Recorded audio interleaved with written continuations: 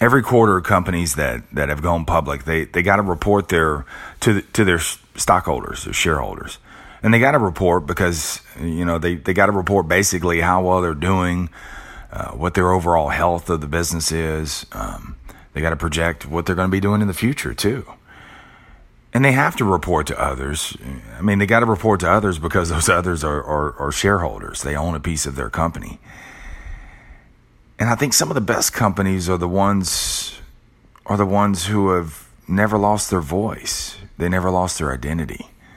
Yeah, they have shareholders and they do have to report, but somehow they don't let the reporting of earnings, projections, and adjustments stifle their identity and creativity. I mean, they're still willing to push even further, to reinvent, to try and embark on something new. I mean, they keep improving. And to do all that, to keep improving, to keep embarking, to take on a new project or product, to sell off one division and acquire something different, to improve on what's already been a success, to do all that. Yes, that also comes with big risks too. But the CEO, that special CEO is willing to walk that razor's edge. He's willing to walk that razor's edge toward disaster or genius. And they push because they listen to the pulse of their company. They've assembled a great team. And they mute the shareholders. They drown them out and they just end up taking the leap. They take the leap, staying true to who they are because they know who they are.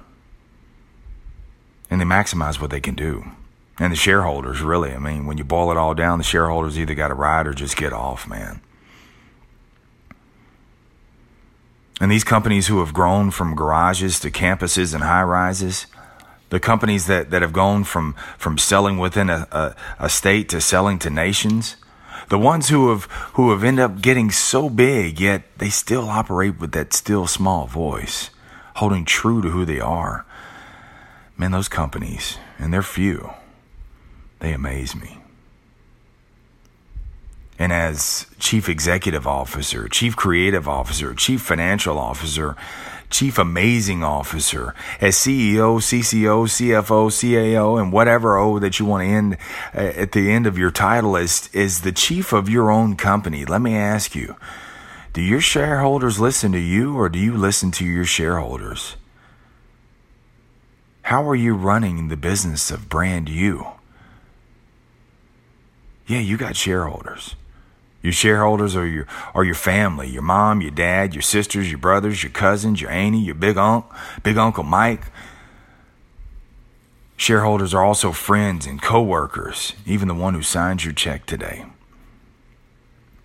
Shareholders. You got social shareholders too, man. They own a piece of you too. Social media, the news, the economy, your past, your present, your weight, your race, even your damn mind.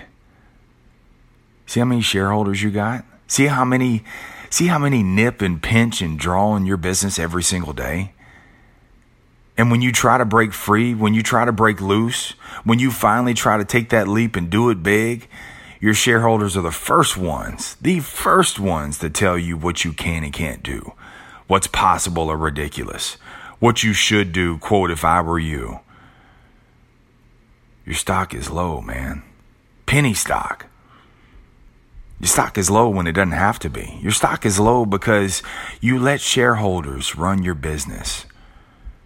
They run your business because you lost your voice and adapted theirs. See, they speak for you.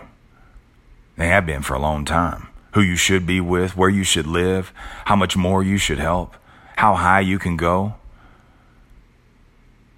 Let me tell you something. They're not your source, and you don't owe anyone anything. I need you to take your business back. You get it back by using and sticking to your voice, and don't ever let it go again.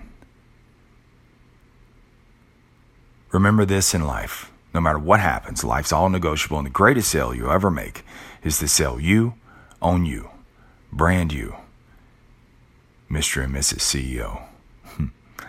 Thanks for tuning into The Sales Life. Until next time, I'm Marsh Bice.